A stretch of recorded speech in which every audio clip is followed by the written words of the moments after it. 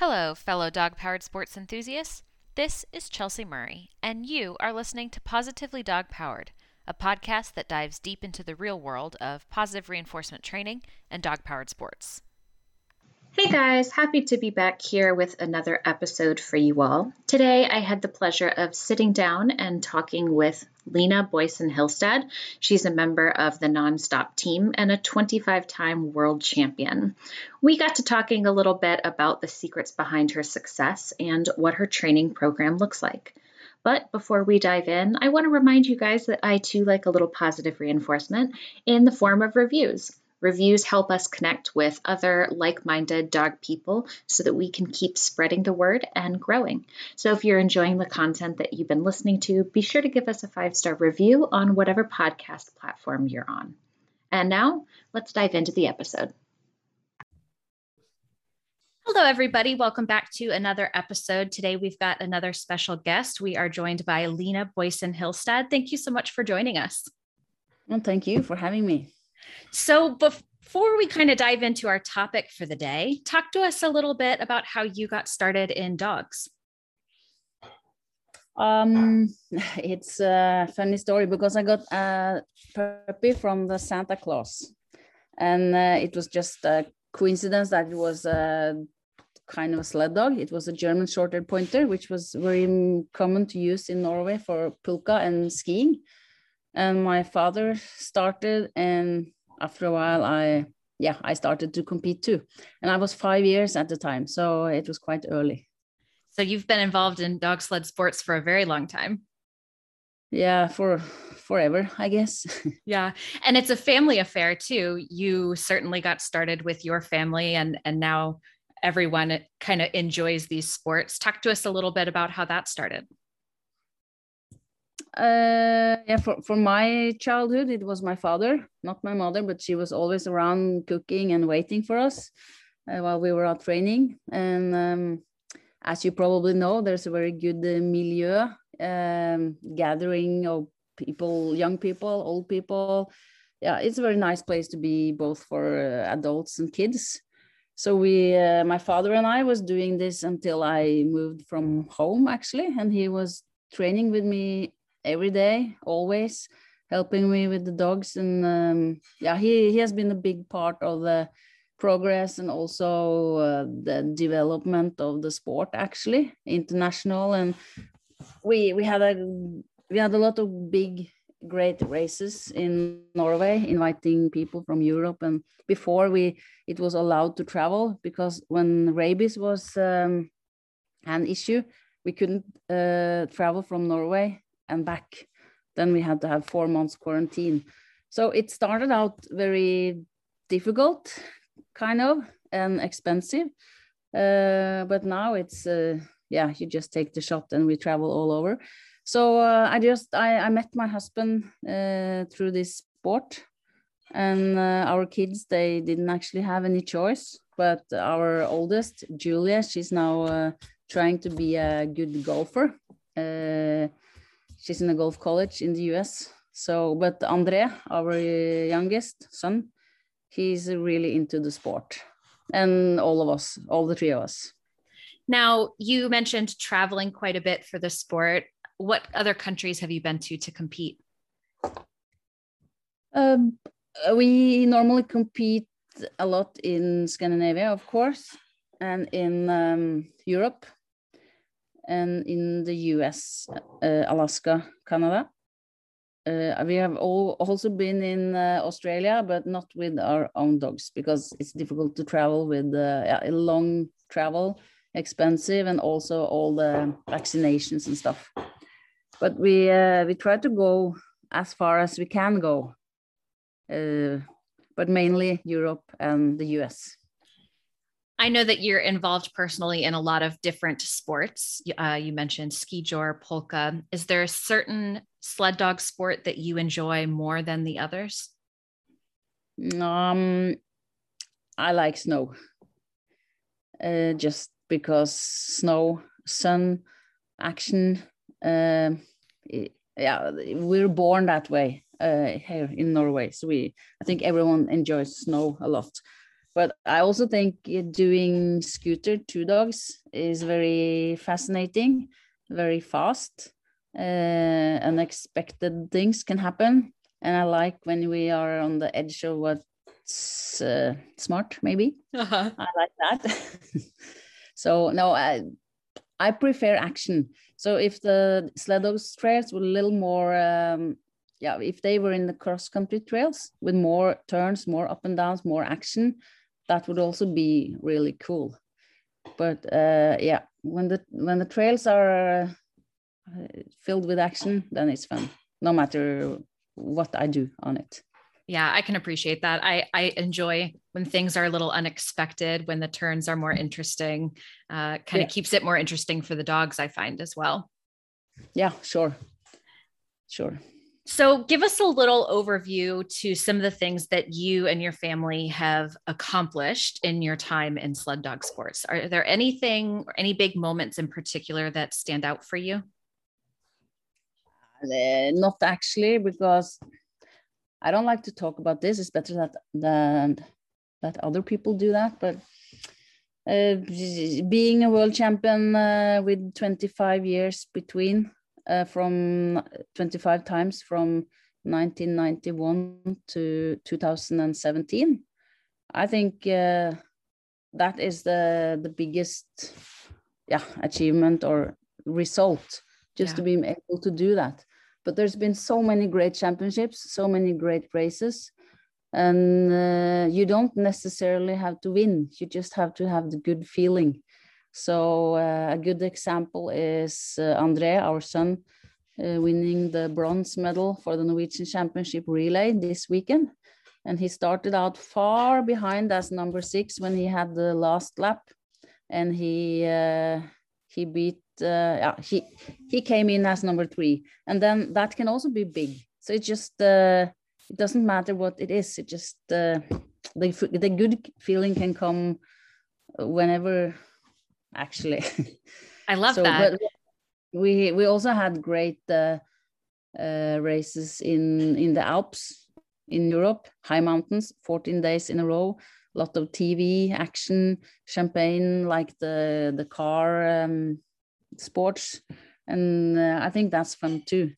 It's so many things, and you always remember the last ones best. But like the last World Championship for me was in 2017 in Canada, and I was 18 seconds behind after the first day, and then I won after 2 days with the 300s, and that's great, of course. But then it's so many good things, and as someone else said earlier, for the dogs, they don't care about the results. They just want to have a good time.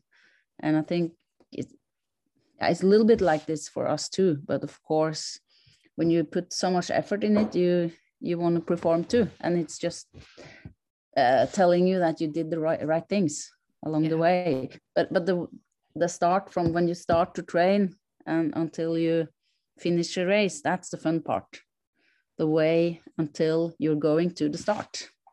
I think that's so important too, for people to hear from somebody who has found so much success, that it's not about winning. Winning is great, but it's about that feeling of you and your dog being connected, and that relationship that you have with that dog, and just going out and enjoying the trail together.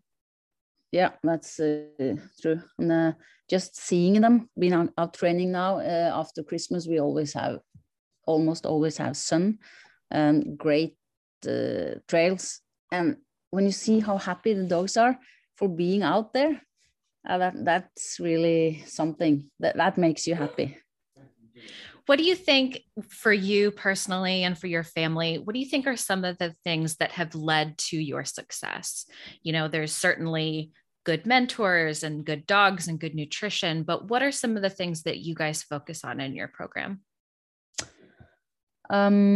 Respecting the dogs and don't expect more than they are learned to do, and having a good time together. You can never force the dog to do stuff, because it must come from inside. At least then, if you want to have the dog for a longer period, you cannot force anyone to do anything. So trying to have fun all the time, being together with the other mushers, other dogs. Like when we humans play football, soccer, you don't feel that you're training hard because it's so much fun to run after the ball. So it's a little bit the same thing, to do things that's fun for them. Different places, different people, different distance, different speed. Just try to make the training fun. And the good contact is also very important. So and the respect. It's not, a dog is not a machine you can put away during the summer or anything. So, and they need to be treated very well all year round. Yeah. So what are some of the things, obviously we need to keep an eye on them during training sessions, and that will certainly build that relationship. What are some of the things that you do outside of training to help strengthen that relationship with the dog? Like I have one beside me right now, and they are very much free, running free as a part of the training, and just being free around our land, around the house, and bringing them to the cabin during the Easter. If we go to grandma, we always bring one dog. So don't always take the easiest solution, but try to, because you will have a little bit each time you do a little bit extra, you will also get a little bit extra back. So just, yeah, for me, it's really important that they are family members, and I try to put myself in their position. So what would I like if I was a dog? And yeah, by the time when I get older and older, I get more and more, I spoil them more and more, actually. I don't know where that came from, but I just want them to have a good life. I think it's important. And but the main thing is that what I think, so what I believe in, they read our mind so very easily, more than humans can read each other's mind. So if I'm happy with what I'm doing, they will be happy. And if I'm stressed and don't like my life, they will be unhappy too. So it can be very different, because when I was younger, I did a lot of things differently, and maybe more professionally too. But right now, when I have a family and we travel together, and you just find out what works for you in every daily situation. But you have to be happy about it, and you have to treat the dogs right. If it made sense. Yeah, no, it absolutely makes sense. And I think that you're absolutely correct in the sense that dogs read body language very well, and they can pick up on our moods, even if we think that we're not showing that, which I think is why it's so important for us to, in training, to kind of keep our composure so that we don't, let the dog down, because they're just out there having fun. Like you mentioned earlier, they don't know if they win or lose. And so for us, it's really important, if we are getting frustrated or we are getting stressed out, that we do our best to control our own emotions in training and at races so that we don't impact our dogs. Mm-hmm. And we always need to have enough time to do what we are supposed to do. So for instance, Andre, our son, I broke my collarbone this fall, so I couldn't train, and I couldn't actually help him at all because I was invalid or something. And when he was training, he was so calm, and he got the dogs to be so quiet without being angry with them.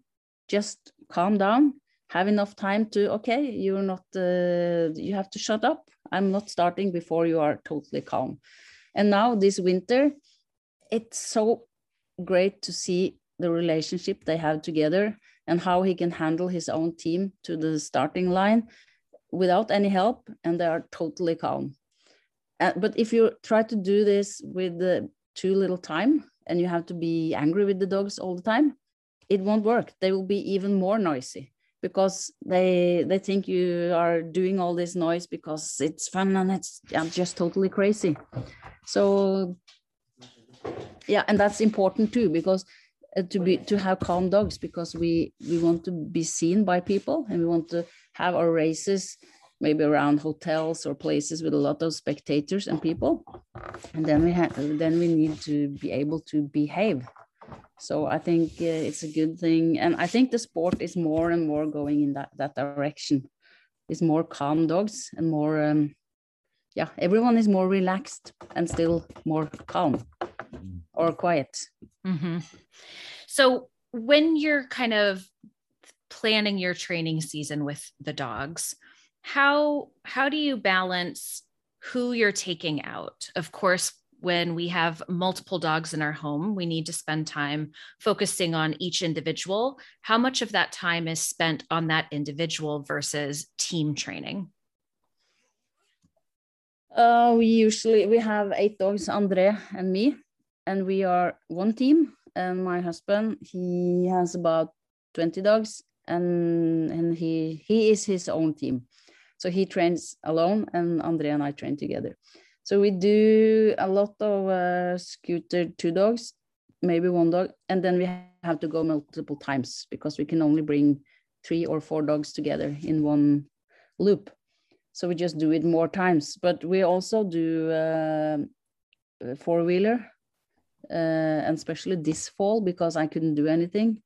And Andre is out working, and he just have certain hours each day.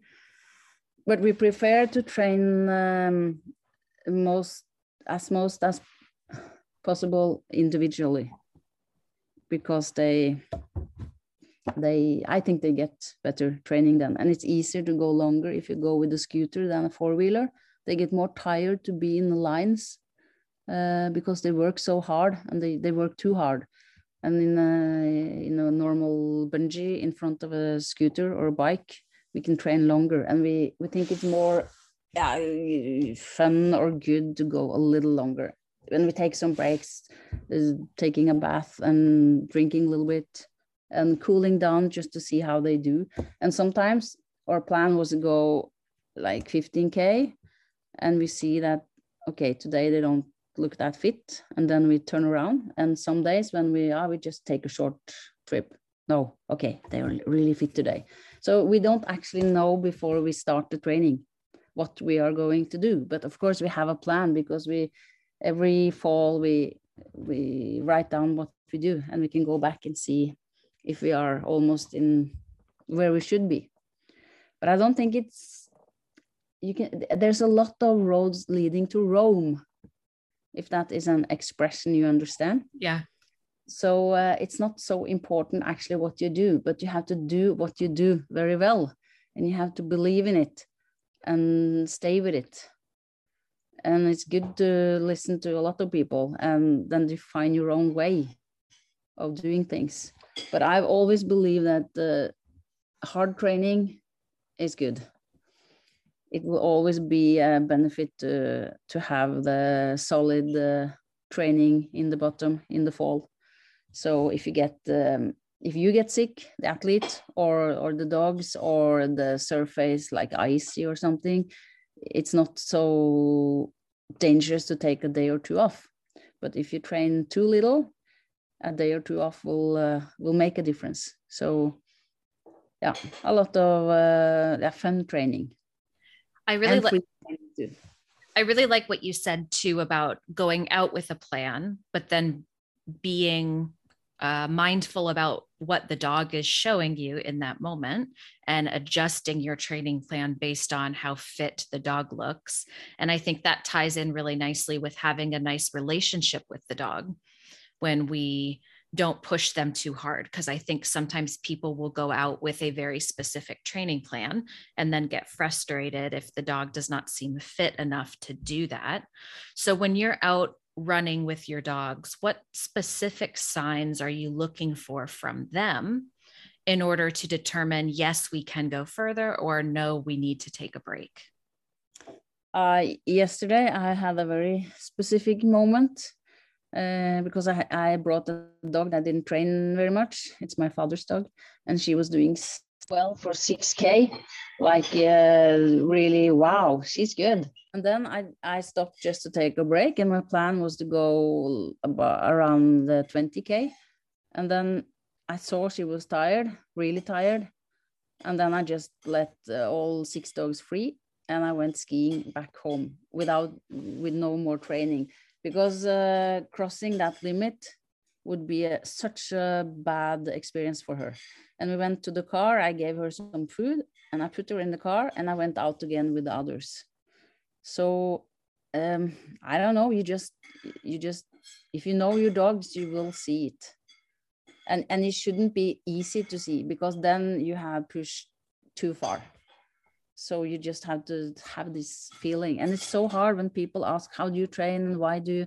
It's hard because it's always the stomach feeling. When I go out there, I know what's right, but I can't tell in advance what will be right, because it's there when you go out. Can you talk to us for just a little bit about why that's so important to, not overdo it with the dogs, how that can impact your relationship and their ideas about the sport?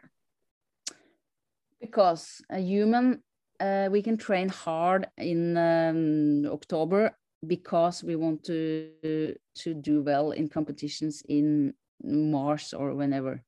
But the dog, they don't think that way.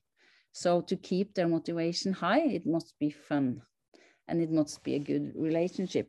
So that's the hard thing. I think it would be possible to train dogs a lot harder or more, but it's the mind, the motivation. That's the big point of a dog, because we can go on because our motivation is something we can think about in the future, what will happen in the future, but they live right now. And that's what they do. So we can't lose their motivation. If they get tired, sick and tired of you as a musher standing behind them and telling them to go, I don't think they will perform very well. So that's the main reason, their motivation. So doing different stuff and with the different friends and different speed will keep their motivation more high. Do you find that in general that motivation increases throughout the season as their fitness increases, or what do you think motivates your dogs? If they are in a good shape, they will perform better for a longer time. And you can call that motivation, or you can call it just that they are in better shape. But I think it's almost the same thing.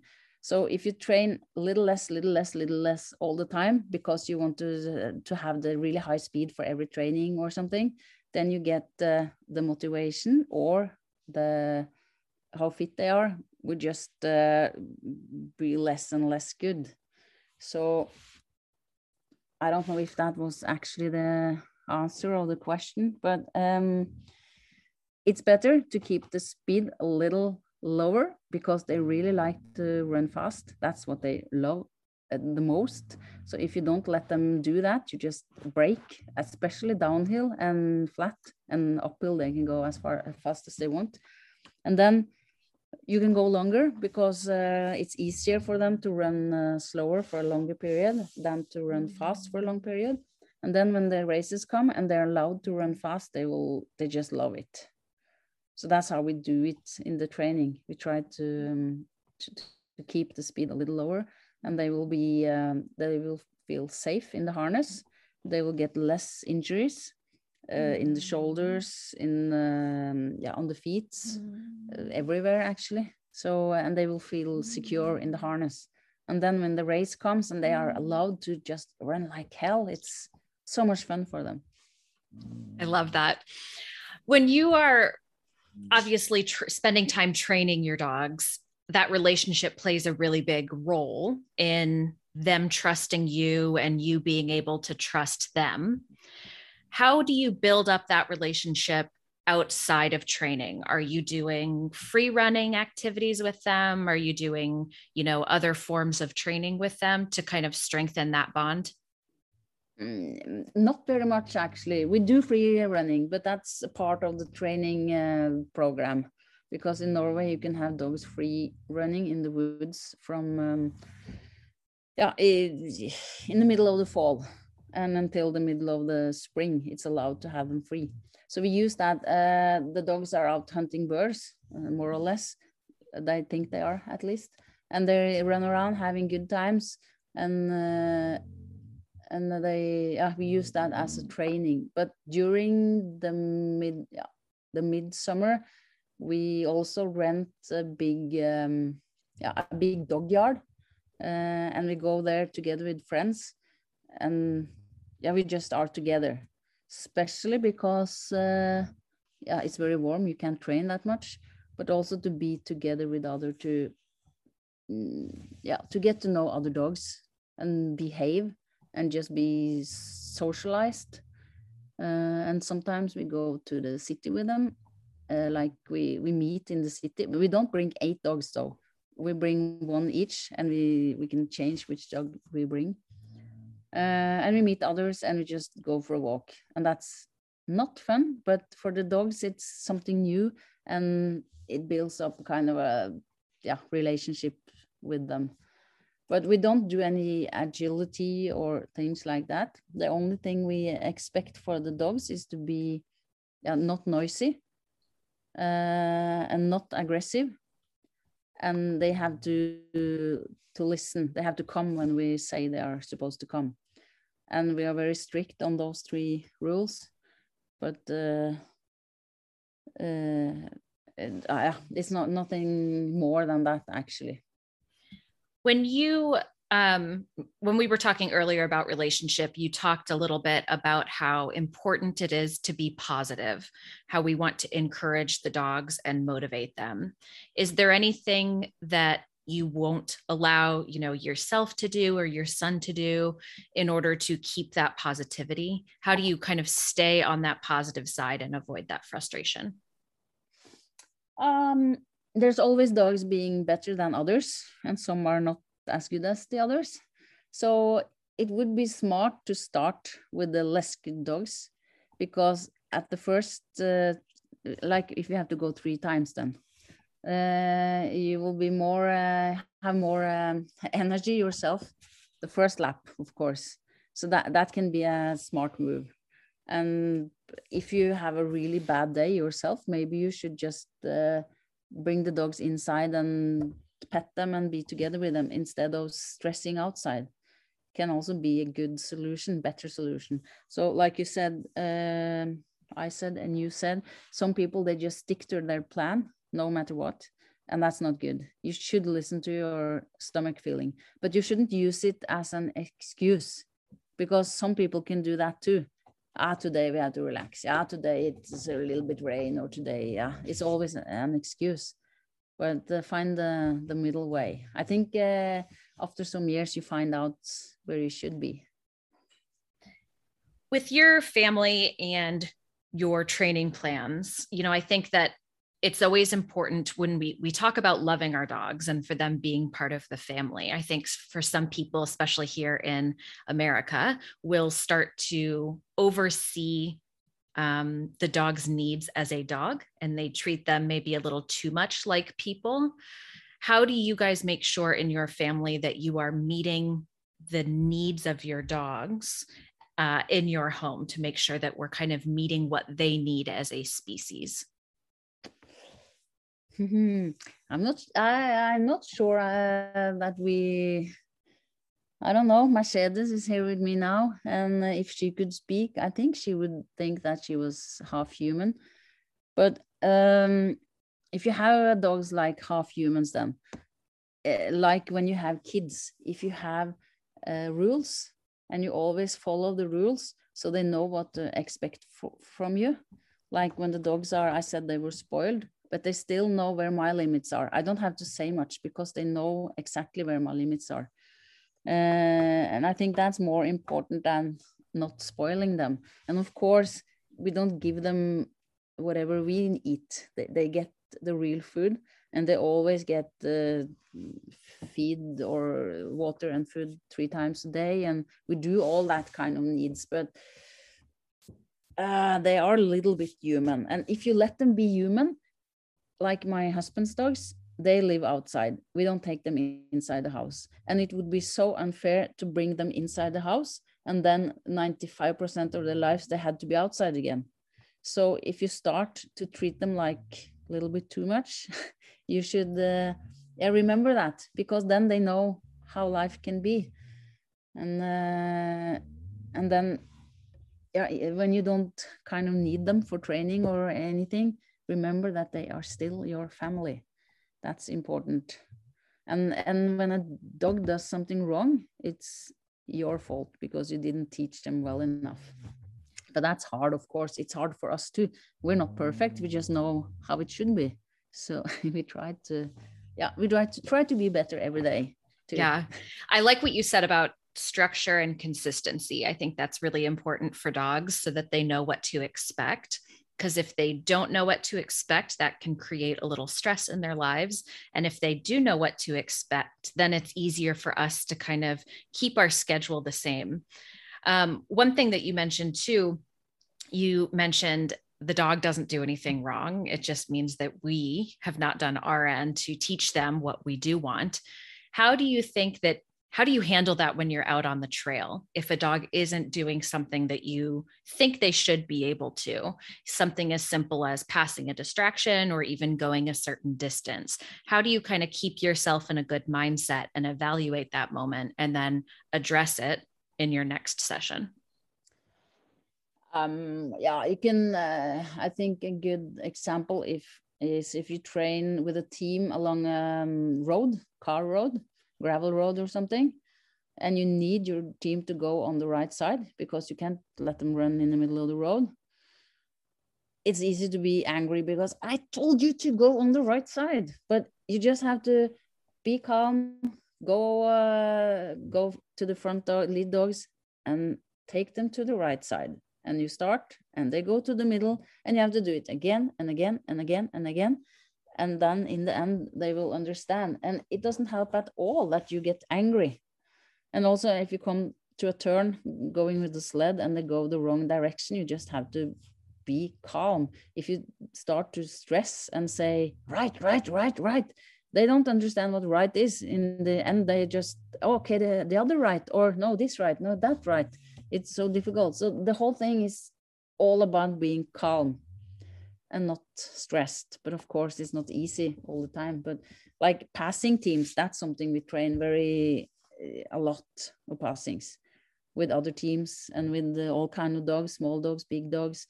And we have a very good arena where we live here in Norway, the national arena for the dog sport. And many people are training there with big teams, small teams, ski juring. Like I said yesterday, I was out with 6 dogs and I had all free. But then I knew it was only my husband out there in the middle of the day. And suddenly he came and I had all my 6 dogs free. And I have all my dogs free. Be aware. And then they all came back to me. And I was so proud. And that's how so you just have to practice a lot and it helps.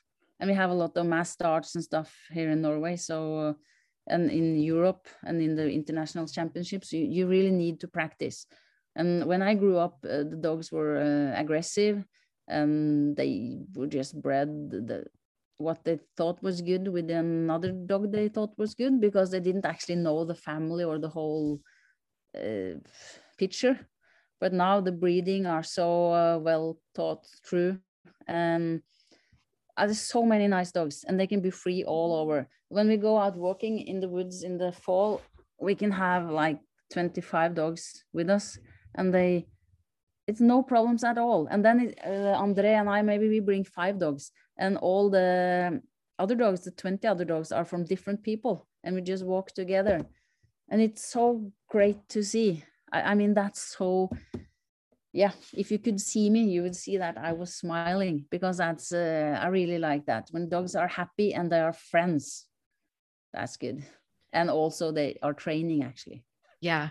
And that social interaction that they have where they can all be friendly with one another, I imagine helps quite a bit in something like your mass starts. We don't have a lot of mass starts here in the United States. Can you talk us through a little bit about how you prepare for something like that and kind of what your game plan is at a mass start?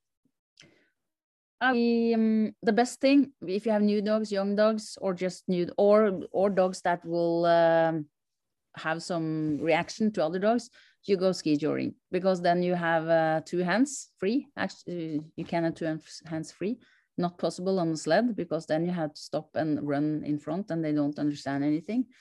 So you just you just have other friends starting together with you, and they are breaking, and you pass them, and you use your hands to hold the dog close to you and say no if they do something wrong in the right moment. That's really important. And I think just it's not many trainings with a young dog before they understand that, okay, we're not playing, we're running. So it's not a big issue anymore, actually. But of course, dogs are dogs. Things can happen. You will never know. And it will always be a first time for anything. But there are almost no problems with playing or call them crocodile dogs or whatever. So it's nothing. It's not an issue, actually. Do you guys have more mass starts than staggered starts? Staggered, it's at 1 minute between. No, absolutely not. It's almost only in the World and European Championships. So we're not that used to it, but we have a lot of mess training together. Not mass, but mess, and crazy, funny, gatherings with dogs. So we get used to it because of that. But mass start is a little bit special. You need a very good area for it, with a very long and wide starting chute and also a wide trail. So we don't have many places where we can do that. But for the World Championships, it's been mass starts for many years. For anybody who is looking to improve their relationship with their dog and really kind of improve their training plan with their dog, do you have any kind of last minute tips for them on something you would really recommend that they focus on? I would find a friend with a dog. And if you live with one dog and you don't know anyone, you go out, walk your dog, and you find someone and you ask, maybe we should try to train together, or contact the nearest club or something, because being together is so much learning for the dog. You don't have to put your dogs in another team, but just be together and train together. That's the first step, I think. But of course, if you have a rescue dog or a dog that's not really a slutt, Mercedes is a little bit spoiled here. If you don't have a dog for sled dog racing or for dog racing, their motivation can be a little low, of course, and lack of motivation after just some minutes or case or training. But then it helps a lot to get a friend coming along. And the more physical endurance you get on your dog, the longer they will go before the motivation starts to dive down. So being together it's good for you too, for the humans too. Mm-hmm. Learning how to kind of handle those distractions where you might not encounter quite as many if you're training on your own often. Mm-hmm. And remember to break downhills. The bungee should be all out, not jumping up and down. So it's important, because some people want, or most people, I guess, we want to have a fast, good training, and it's fun to go fast. But it's so much better for the dog if you just break a little bit downhill, and then they can do what they want uphill. I like that. Lena, thank you so much for joining us today. I really appreciate you taking the time out of your schedule to talk with us about training sled dogs. Great. It's fun to be here. So, until next time, have fun chasing tails on the trails.